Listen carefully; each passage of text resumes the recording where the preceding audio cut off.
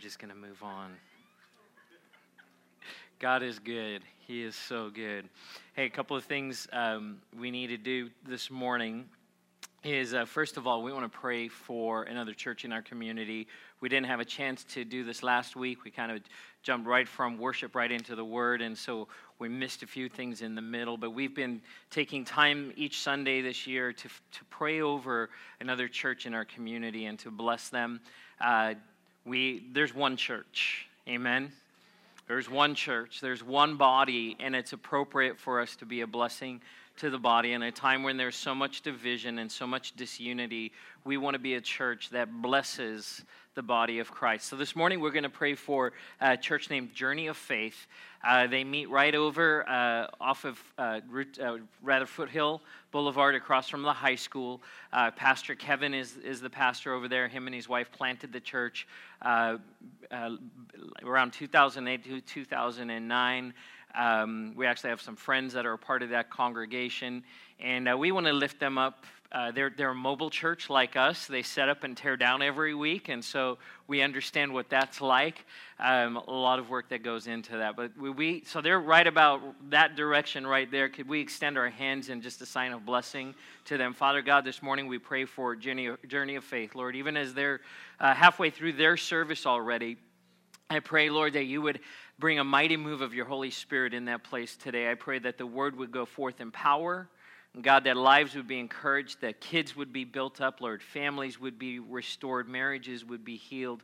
The brokenhearted, Lord, would find healing and encouragement in your presence as the word is faithfully ministered in that place. In Jesus' name, amen. Amen. I also want to make a quick announcement regarding next Sunday. It's the first Sunday of the month. About a year and a half ago, we started something called Family Worship Sundays. And for the past year and a half, on the first Sunday of the month, all of our kids, elementary age and up, joined us in worship and for communion. And there was a moment. I was actually driving the 57 coming into San Dimas, down the hill past Raging Waters in San Dimas. And it was at that point that the Lord spoke to me about starting Family Worship Sundays and bringing our kids into the service. And at that point, I didn't know how long that would last. What the length of time. Would that be something we do forever, or is that just for a season? But just over the last couple of months, been sensing that that was for a season for our church, and for a couple of reasons. First of all, the consistency for our kids. You know, kids love consistency. And so as much as we love having them here, I know for some of our kids, breaking that routine is it can be a challenge. By the way, we always want to make sure we're hearing from the Lord, so none of this is meant to be an excuse or to give a reason, but as I was hearing from the Lord, this is what I was sensing from Him. We're moving into a season for our church where that consistency is going to be really important. That we're building things into the life of our church that will create space for increase. We had a couple of Sundays where we had close to 100 adults in service, and then we had one Sunday particular, I think we had 50 kids. We had 50 kids at church, and I started doing some of the math. And it makes it pretty tight in here on a Sunday morning. And so we want to be ready to receive the increase that God wants to bring. Even as we look around this room this morning, we could say, well, there's a lot of empty chairs in here. But we're believing that God will fill these chairs with people who need to hear about His love and His goodness. By the way, we have invitation cards back on the hub, the business card size invitation cards. Make sure you're grabbing those, inviting people. Ask people to join you at church. Ask them to come with you. You don't have to invite them to church to tell them about Jesus, but it is healthy and it's appropriate for us to invite people to be a part of the body of Christ, and He's going to use you to do that. You know that Easter is just a few weeks away. Would you be praying about who you can invite to come and join us on Easter? All right, a little rabbit trail there. Let me come back. So Family Worship Sunday, God is bringing more people, and we want to be ready. We want to receive the kids well. We want to have place here in our sanctuary to receive people well. So does that mean we've stopped caring about kids? Absolutely not. We love our children, and we love the Family Connect. And one of the things we were doing on Family Worship Sunday was afterwards we would go over to Finkbeiner Park and have a picnic together. We would grab lunch and then just head over. That's going to continue. First Sunday of the month will be a Family Connect Sunday. So after church, we'll continue to do that and go and spend time as a church family. And there's place for the kids to play and have a lot of fun. So just make a note, next Sunday, for those of you who have elementary age kids, our J-12 will continue to be in like they are every Sunday with worship, and then we'll dismiss them. But our first through third graders will go straight to their class next Sunday, okay? Open your Bibles this morning with me to the book of 1 Samuel. The book of 1 Samuel.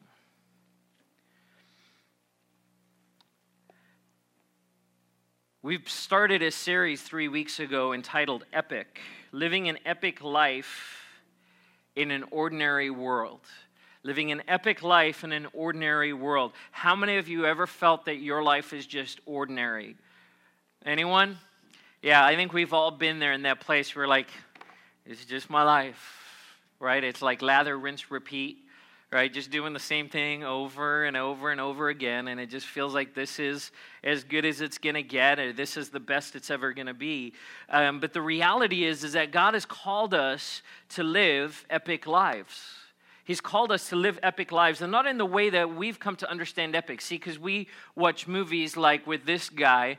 We put this picture up. There's a dude who painted his face, and we all went to watch this movie. And I think Braveheart set the standard for what epic movies were. I think, there's people who could argue, for me rather, let's say it that way. I watched Braveheart, and my mind was just blown. I'm like, this movie is amazing. Now, there's some people who would say that Dances with Wolves was epic, but you're wrong. It wasn't. That would be boring. That's the word that we...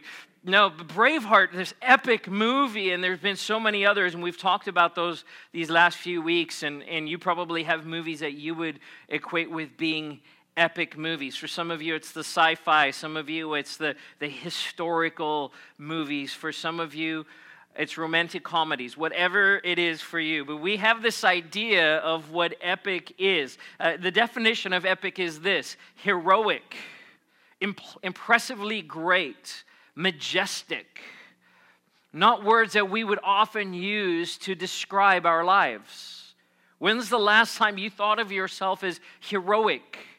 Maybe you're a parent who caught your kid when they were falling off the swing, and it was kind of like, you ever seen the YouTube videos or things on Facebook where it's the parents saving their kids just in the nick of time? Maybe in that moment you felt heroic.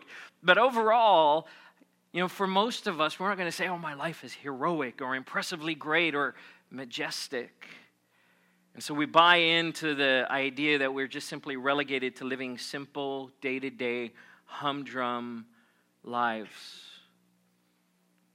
We convince ourselves of things like this: I'm too young. I'm too old. I didn't go to school. I studied the wrong thing. I don't want to stand out, either for good or bad. I just want to blend in. I don't have enough experience. I've made too many mistakes. My personal favorite, it's too late. It's too late. God will use someone else, but it's too late for me.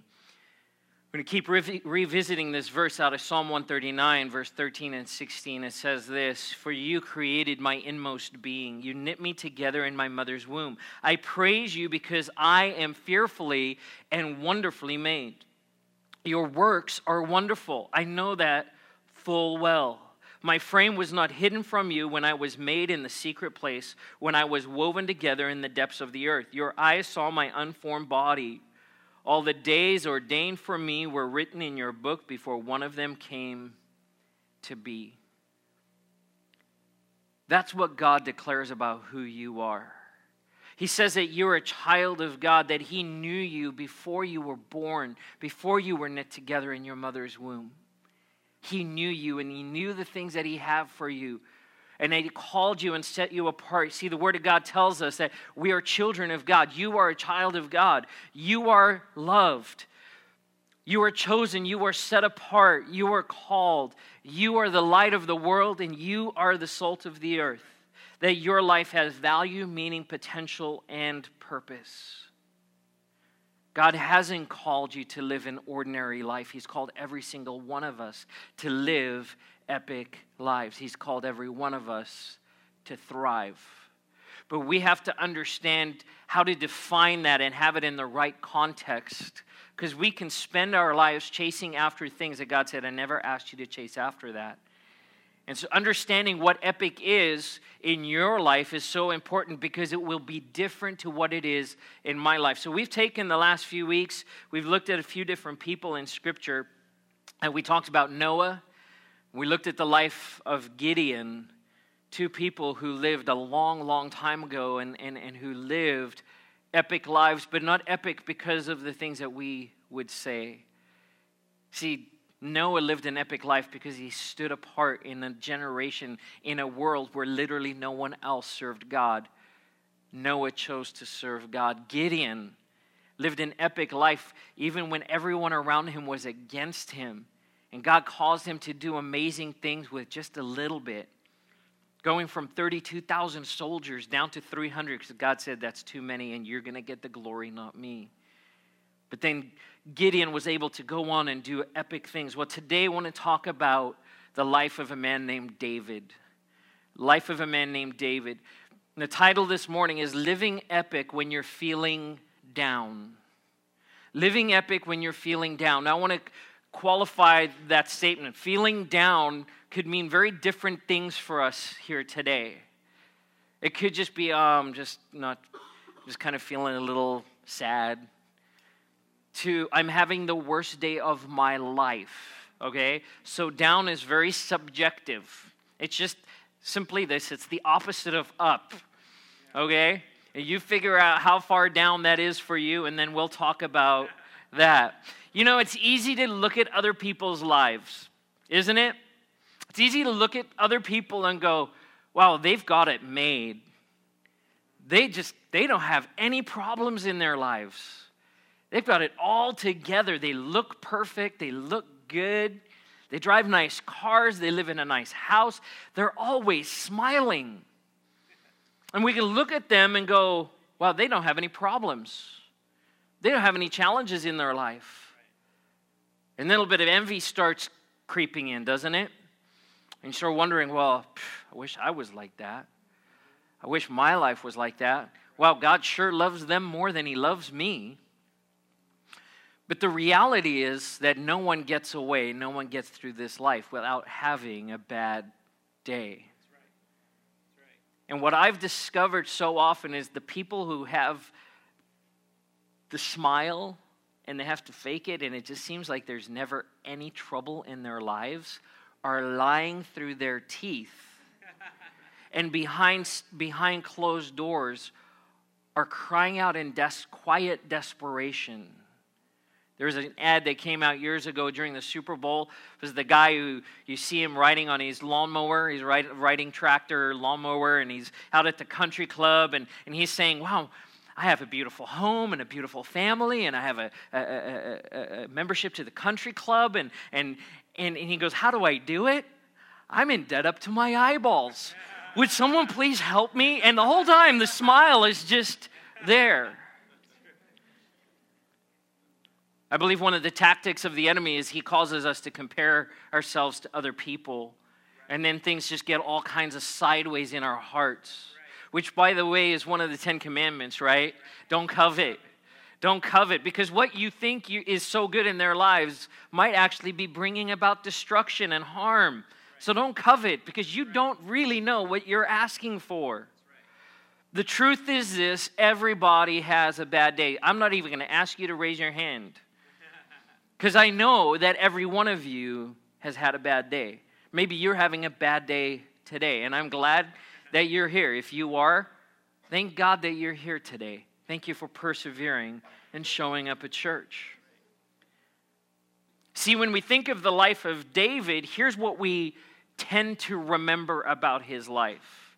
See, King David was the greatest king of Israel, right? We remember him as King David. He's the one who killed Goliath, probably one of the most told stories out of Scripture. Little teenage kid, right? comes up, faces this giant, pulls out his sling and the stone, and kills this giant. Has this fire in him. Who is this uncircumcised Philistine? And he's just, and we're like, yeah, come on, David. He's the one who killed a bear and a lion. Now, I'd say, who of you have ever killed a bear and a lion? And some of you might have, and I'm not going to ask who the hunters are in the room. But if I were to ask who's killed a bear or a lion with a slingshot, I'm pretty safe to guarantee that no one in this room has done that. Right. Would I be right? Anyone? All right, good. When we lived in Alaska, we'd go fishing, and there was one time I was down in this river, and we're casting the flies into the river, and the salmon are coming, and we hear this noise behind us, and a black bear comes rolling down the hill. And it was the trippiest thing for me, because all of these fishermen just kind of wade across the creek and just stand on the other side, and I'm going, there's a bear. This is not good. Now, they all had big guns strapped to their chest, and they were, you don't mess around with the bear. I grew up in Africa. You don't mess around with the lion. But here's David as a kid, slingshot, right? We remember those things. We remember him as a leader of a mighty army. He himself being an amazing warrior. This guy's like the full package. He was a worshiper and a songwriter, and he played instruments. Come on. Are you kidding me? He was loved by the people. And on top of all of this, he was handsome. Right? Like George Clooney has nothing on this guy. David was incredible. Oh, and then like the cherry on top is that he was a part of the lineage of Jesus Christ. Come on. David was amazing. But here's the reality. We remember the cool things about his life.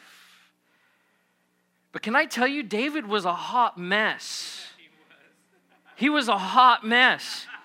See, he didn't become all of these things overnight. It's said of people who were successful that it wasn't one big decision, one good decision that led them to being successful. It was hundreds and thousands of decisions over years and decades that lead to success. If you could interview the most successful business people in our nation, I guarantee you they would all say, except for those born into money, right? And even then, it was making lots of decisions, quite often the wrong decisions, bad decisions, decisions you regret, but keeping on, making decisions and that led to that success. See, he didn't reach a pinnacle and stay there either. David had pinnacles, peaks, and man, he had some valleys, as evidenced by some of the Psalms he wrote. Oh, I'll walk through the valley of the shadow of death. That doesn't sound so positive, right? He didn't get there overnight. He endured storms, trials, and oppositions.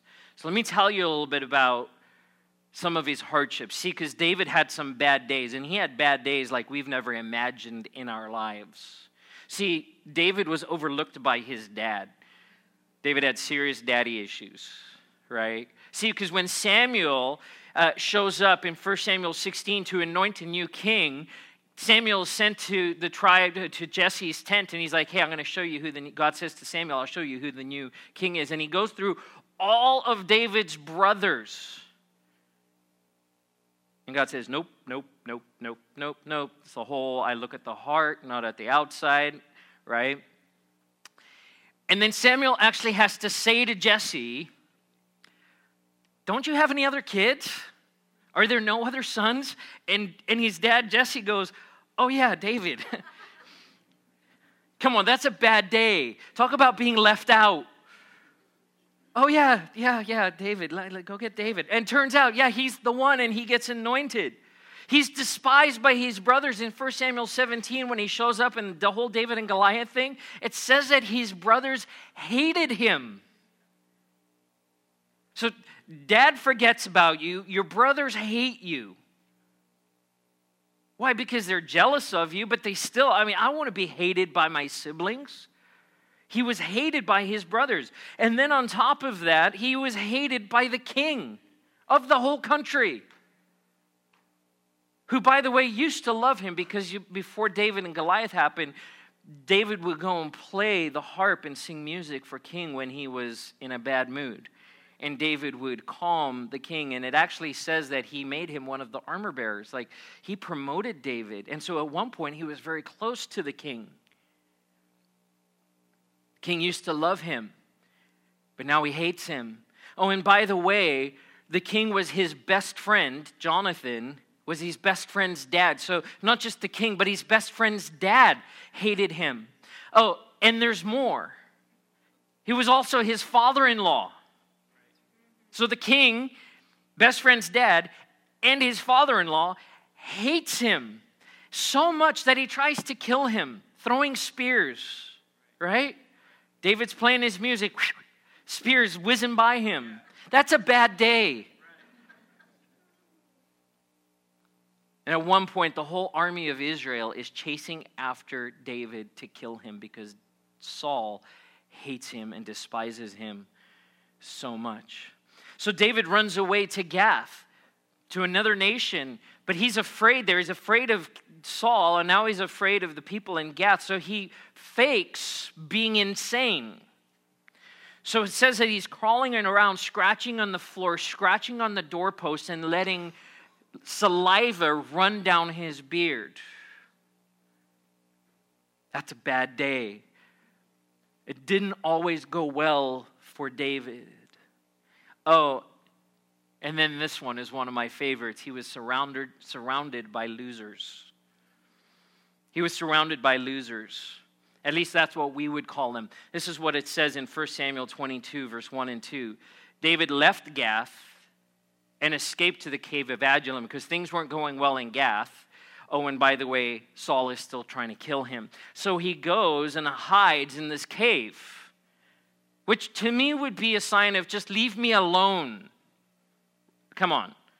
I'm hiding, just leave me alone, go away.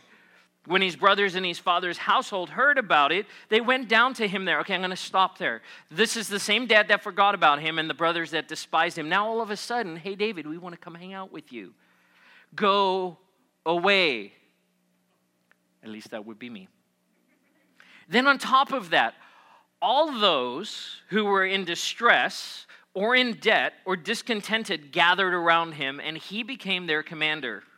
About 400 men were with him. So not only is David having a really bad day, hiding out in a cave, people trying to kill him, his family shows up and he's like, you guys are just a bunch of knuckleheads. Now, this group of men, 400, show up and it says that they're distressed. Major trauma in their lives. They're not, can we agree that we're not at our best when we're in the midst of a traumatic experience, right? Do you make good decisions in the midst of trauma? Right? No way. You're probably your head's kind of hung down and there's a lot of adrenaline going and a lot of stress inside. Your heart is hurting, highly emotional, right? Making emotional decisions, probably all kinds of emotions going on in the group. It says they were in debt. They had no money. They had the opposite of money.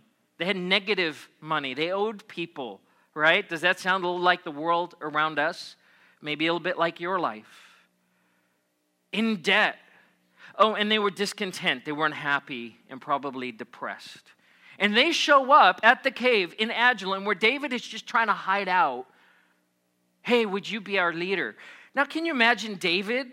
Thanks, God. Thanks for this. Thanks for this group of guys that you've brought to me. No, thank you. Just go away. But it doesn't say that. It says that he became their commander. We're going to talk more about this group of misfits in a few minutes. David has an affair, 2 Samuel 11. And then because of that affair, conspires to and then commits murder, right? And we hear that story a little bit more than some of the others. That's a bad day. And then he's called out in public by the prophet Nathan. He's the king of Israel at this point, and the prophet shows up in the throne room and calls him out on his stuff in front of people. No one really likes that. No one likes being called out in public. Amen? Hello? Right? I remember when I was a kid in our church, like this, a Pentecostal church, and we would have these prophets that would come to town, and they were the prophets that would walk around and go, hey, you stand up. I hated those Sundays. Because I was like, oh man, he's going to call on me, and then he's going to like air my laundry in front of everyone. And it stressed me out. We don't like being called out in public, let alone being the king of Israel. Nathan shows up, the prophet shows up, and he says, hey, let's talk about what you've done. Let's talk about the mistakes that you've made. And then to cap it all off, his kids were an absolute train wreck. His kids were a train wreck. Not the picture of David that we automatically jump to, right? It's easy to think about him as the giant slayer, the mighty king, the father of Solomon. We don't think about David in these terms, but David had some really, really bad days. Now, I want to highlight one that I haven't mentioned yet, which I think, for me, is really a mark. It's really the symbol, kind of the capstone story of his life, and it's one I think we can relate to, at least in some ways, because it really deals with family. It's found in 1 Samuel chapter 30, verse 1 through 6. 1 Samuel 30, 1 through 6. These past few weeks, we've actually been listening to the recording, but I'm going to read it this morning because I want to be able to pause in different places. David and his men reached Ziklag on the third day. Ziklag was their hometown. It's where they had set up shop, where they were living. It was a town that was given to them by the Philistines, who were the sworn enemies of the Israelites. But because David was running for his life, he had gone to the Philistines and said, hey, listen, can I just kind of land here for a while? And so for some reason, the Philistine king had said, sure, I'll give you a town. You just settle there. That town was called Ziklag. They had been out fighting. It says the Amalekites had raided the Negev and Ziklag. They had attacked Ziklag and burned it, and had taken captive the woman and everyone else in it, both young and old. They killed none of them, but carried them off as they went on their way.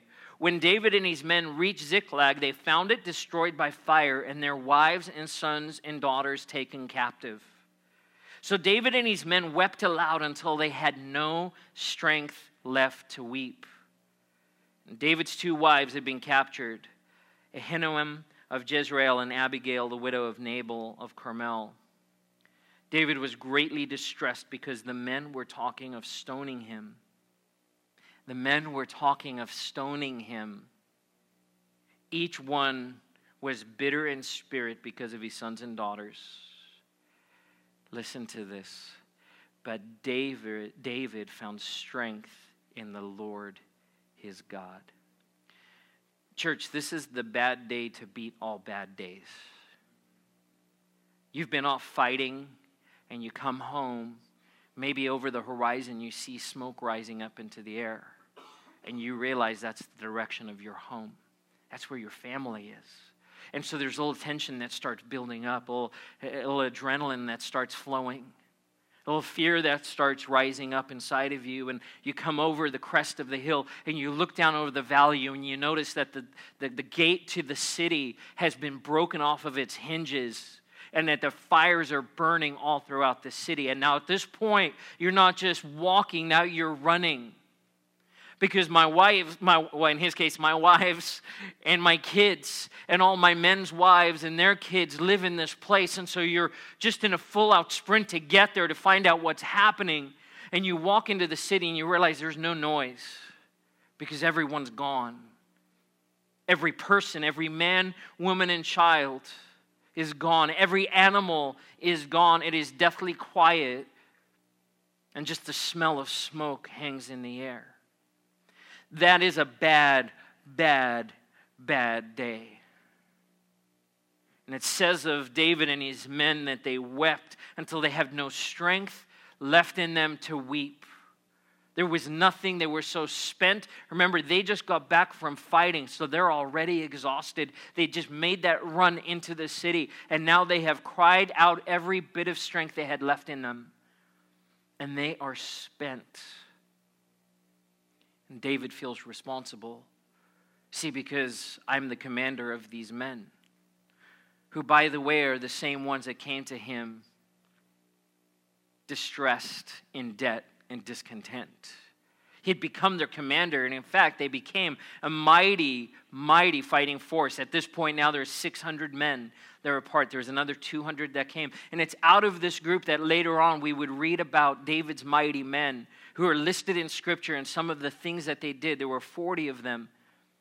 But these guys are broken. They're absolutely broken. And what happens so often is in our brokenness, we turn on people around us. They look at David and they go, it's your fault. It's because of you. It's because of what you did. It's because of your leadership. It's because of the decisions you made. It's because we chose to follow you that our wives and our kids are gone and they're probably dead. We'll probably never see them again. So much so that they thought, we're just going to take your life. We're going to stone you. And here's David in this moment, having lost everything. Saul's still trying to kill him. He's in a foreign land. And now his family's gone, and the only people at his side who stood with him want to kill him. It's at this point, at this the bottom point of his life, because honestly, feeling down is not a good characterization for this moment, is it? This is hitting bottom and hitting it hard. And it's at this point that the Scripture says, but David found strength in the Lord his God. David found strength in the Lord his God. The ESV says it this way, David strengthened himself in the Lord. He strengthened himself in the Lord. It's this statement, church, that makes David's life epic. It's this statement that makes his life epic, because we can look at all the incredible things he did, and it's just stuff. But David strengthened himself in the Lord his God. It's that thing that makes his life epic. So let me ask you this question this morning. How do you live epic when you feel down? How do you live epic when you've had a bad day? So it's not just the humdrum, not just the norm going through the motions anymore. Now it's, I'm faced with something that is crushing, something that is sucking the very life out of me. It's the phone call in the middle of the night with a bad report. It's a doctor's visit with a diagnosis that is not good. It's a marriage that has been torn apart. Children who have gone astray. Financial ruin, the loss of a job, whatever that is. How do you live epic when you're having a bad day, when you hit rock bottom?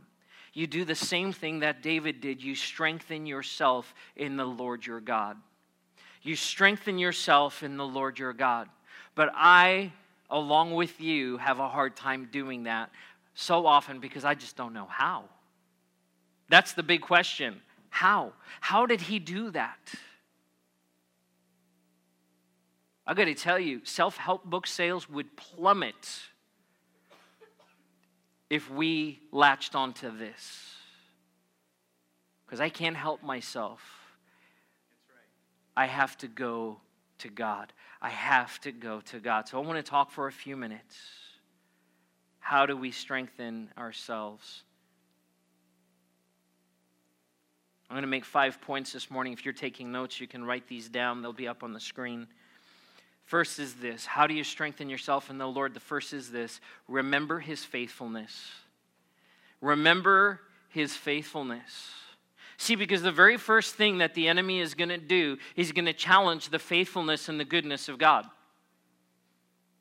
He's going to challenge who God is. That's really the thing that the enemy does. From Genesis to Revelation, he brings into question the goodness and the faithfulness of God. And so when that happens in our lives and it feels like the bottom is falling out, the very first thing we need to do is strengthen ourselves and remember his faithfulness. God, the enemy would say this: God's forgotten about you. He doesn't care about you. He says this, and we hear this in the world around us. If he is a loving God, why would he let this happen? And the truth is, there's really no response to that, is there? You can't argue against that, except for that knowing in your soul that he is faithful.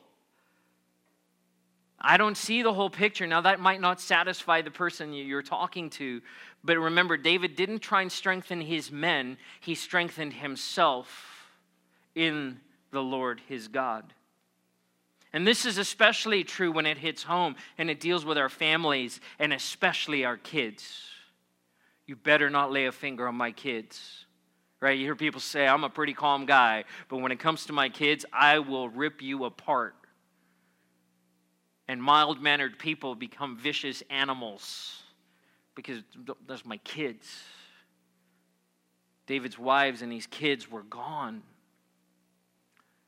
See, David knew that God had showed up in powerful ways throughout his life. And he had delivered David from difficult circumstances. Remember the bear and the lion and Goliath and Saul? David had this track record with God where he could look back and go, wait a minute, this is worse than any of that. But he is faithful, and he's come through for me before. Remember the faithfulness of God, number one. Second point is this. Choose to worship and pray. Choose to worship and pray. David spent a lot of time in worship and prayer. How do we know? One word. Psalms.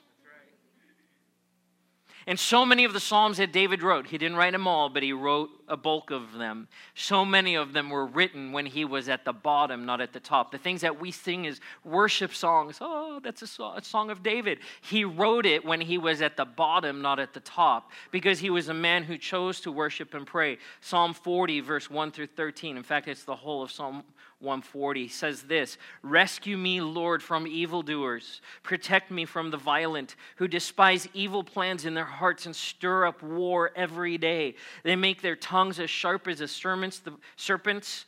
The poison of vipers is on their lips. Keep me safe, Lord, from the hands of the wicked. Protect me from the violent, who despise ways to trip my feet. The arrogant have hidden a snare for me. They've spread out the cords of their net and have set traps for me along the path. I say to the Lord, you are my God. Hear, Lord, my cry for mercy. Sovereign Lord, my strong deliverer. You shield my head in the day of battle. Do not grant the wicked their desires, Lord. Do not let their plans succeed. Those who surround me proudly rear their heads. May the mischief of their lips engulf them.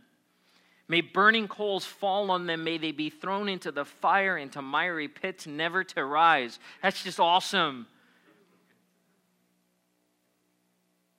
Right? I feel something stirring in Jacques right here. May slanderers not be established in the land. May disaster hunt down the violent. Listen to this. I know that the Lord secures justice for the poor and upholds the cause of the needy. Surely the righteous will praise your name, and the upright will live in your presence. And we don't sing that song every day in church, do we? Choose to worship and pray. It was one of the tools that David had that he could rely on. And in those moments where he hit the bottom, he turned around and he chose to worship God in song and in prayer. Why? Because worship and prayer remind us of who God is. It's easy to remember who he is when I'm singing a song. And by the way, music makes it easier to remember. The music and the words together, all of a sudden I can remember. I might not be able to remember the verse in the scripture that I'm supposed to quote, but I can sing that song. And many of you probably have a go-to favorite, right? It's either on your iPhone, your iPod, your Android device. Those play music, right? No, I'm just kidding. On your car stereo, whatever, your favorite station, and you've got your go-to song. It reminds us of His awesomeness, His majesty, His glory. It reminds us of who He is, and it realigns our hearts and our minds. See, because we don't make good decisions when we're in distress either. And so what worship does, it just calms our hearts. It actually has a physical effect. It will bring your blood pressure down so that you can start making better decisions. Third thing is this. Remember His call. Remember His call. See, David was a king. Now, he was hiding out in a foreign land. But let me ask you this question. At what point did David become king? Did he become king when he ascended to the throne? Or did he become king when Samuel anointed him? He was anointed the king as a teenager. And in God's eyes, David was a king from the moment he was anointed, not when he ascended to the throne. The calling happened here. The function happened over here. And so often when we equate our value to what we do and our position, we miss the call of God in our lives. See, if God's got a call on your life and you know what that is, start living it now. Start believing it now. Don't wait for the door to open. Live your call now, even when it doesn't make sense in the moment. David was a king when he was hiding in the cave in Adullam. That's why 400 guys showed up and said, hey, be our leader, because they knew that he was a king. And that had not changed in this moment as he sat in the middle of a town that had been burned and ransacked. David had to remember his call. God, this is hard.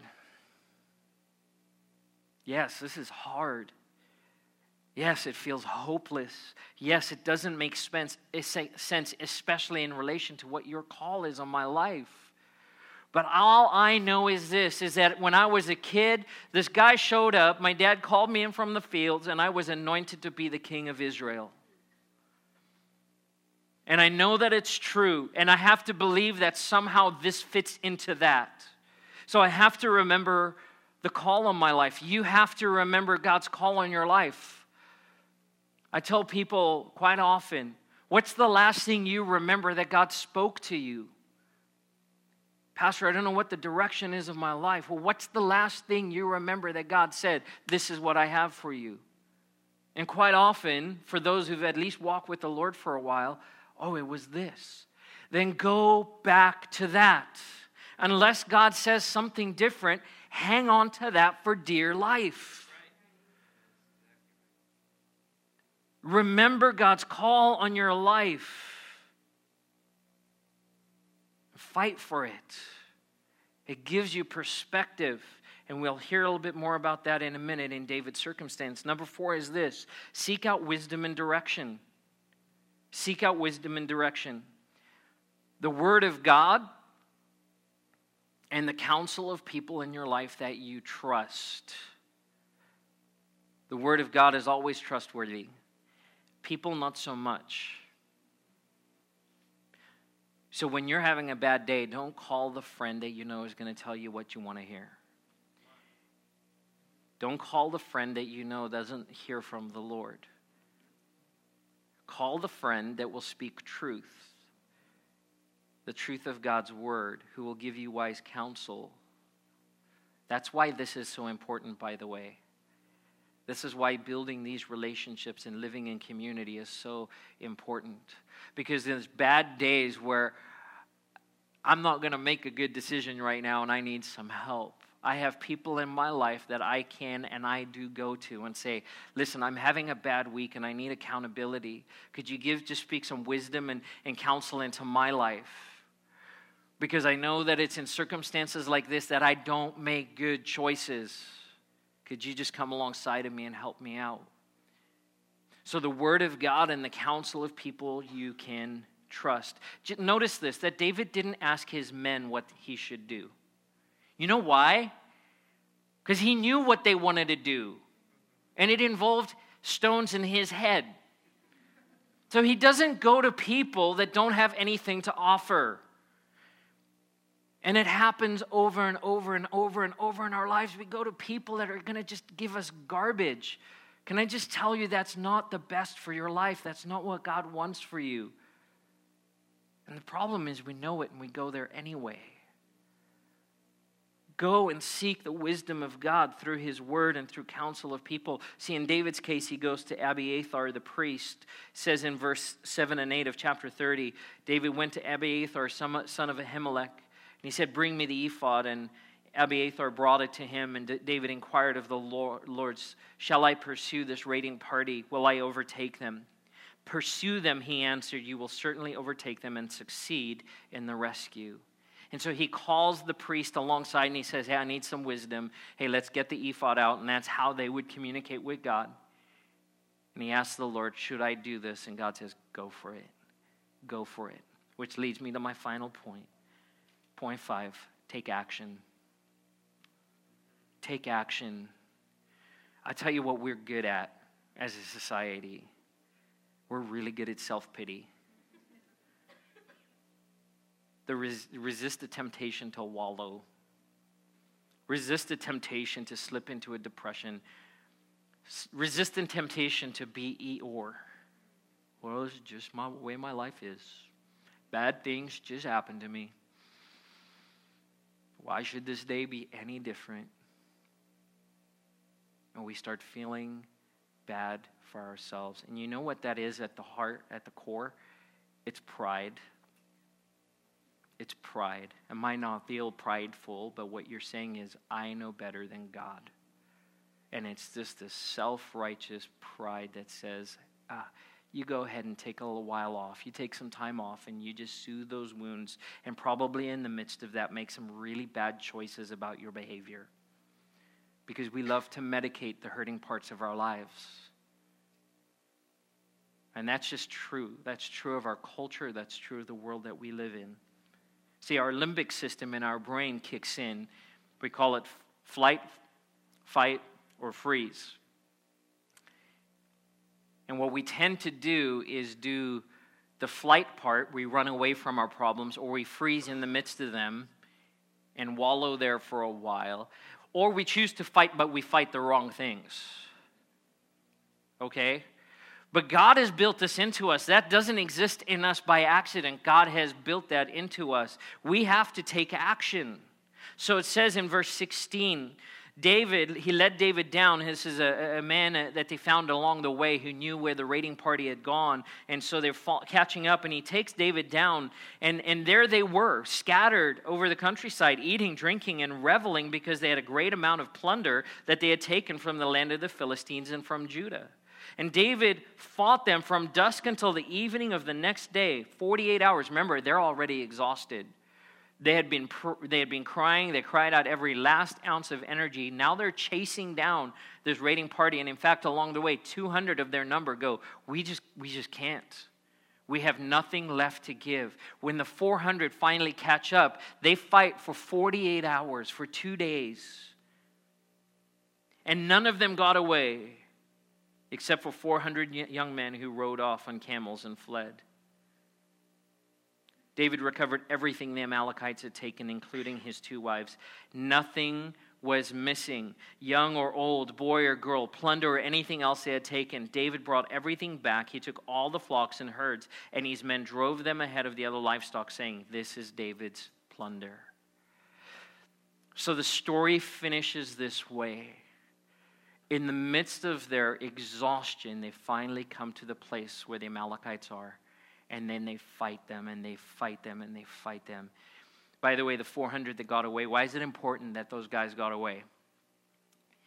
Because now the word and the news and the reputation of David gets spread throughout the land. And they defeat them, and everything, every animal, every person, every son, daughter, every one of them is there, and they're alive. And they get all of their plunder back, all of the things taken from Ziklag, plus everything that the Amalekites had plundered from these other nations. And every bit of that wealth would be amassed for David as God starts establishing his rule and his authority and his kingdom.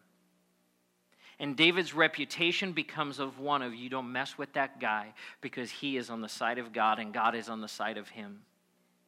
And everything is restored. Now listen, contrast this to sitting in Ziklag weeping.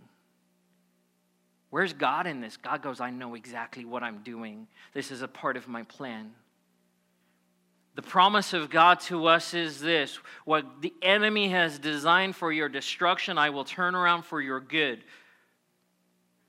What the locust has eaten, I will restore 10 times, 100 times. This is all a part of God's plan to bring increase to David on his way to being seated on the throne. God's promise to you is, I have a call on your life. I am faithful. I am good. Choose to worship me and do something. And it will, in the long term, in the long run, in the long view, in hindsight, you'll be able to see that's what he was doing. That's what he was doing. Here's how he was moving. How do you live an epic life when you're feeling down? Remember who God is and what he's done in your life and what he's doing in your life and what his call in your life is. And then encourage yourself in the Lord. Strengthen yourself in the Lord. And then take action and move. Let's stand together as the worship team comes. Would you bow your heads and pray with me? Father God, this morning I ask, in the places right now in our lives where the enemy has come in like a flood, where he is trying to wash the legs from under us, where he is stealing and destroying and lying and doing the things that only he knows how to do. God, that the truth of your word would stand in our hearts and lives. That just like David, we live epic lives, not because of what we do, but because we strengthen ourselves in you. Your word says that you are our strength. And Lord, I'm confident of this morning, that there are people in this place today who feel like they're on their way to the bottom if they're not already there. And I would declare over you this morning, church, that God will pull you out of the muck and the mire, and that he will set your feet on a solid rock. He is the lifter of your head. He is the restorer of your family. He is the healer of your body. He is the designer of your life, and he is the one who has called and purposed you for great and mighty things. He has destined you to live an epic life. Amen. So this morning, if you're in that low place, would you strengthen yourself in the Lord? In this moment, would you receive, and especially as we continue to worship, as we align our hearts with his, would you receive the strength that the Lord would pour in to you today? I want to ask this morning. If you're in this place and you've never made a decision to follow God, the only way you can strengthen yourself in the Lord is to have a relationship with the Lord. If you've never made the decision to strengthen yourself or to follow him, rather, to make Jesus the Lord of your life, I don't want to miss the opportunity to invite you to make that decision. Anyone this morning, if no one's looking around, if that's you and you would say yes to Jesus, would you just simply raise your hand so I can agree with you today? Anyone today? Okay. So, Father, I pray that as we worship now and as we go today, that we would know that you walk with us, that you are available to us just as you were to David, that we can call on you, and that when we do, Lord, that you would strengthen us in our inner being. In Jesus' name.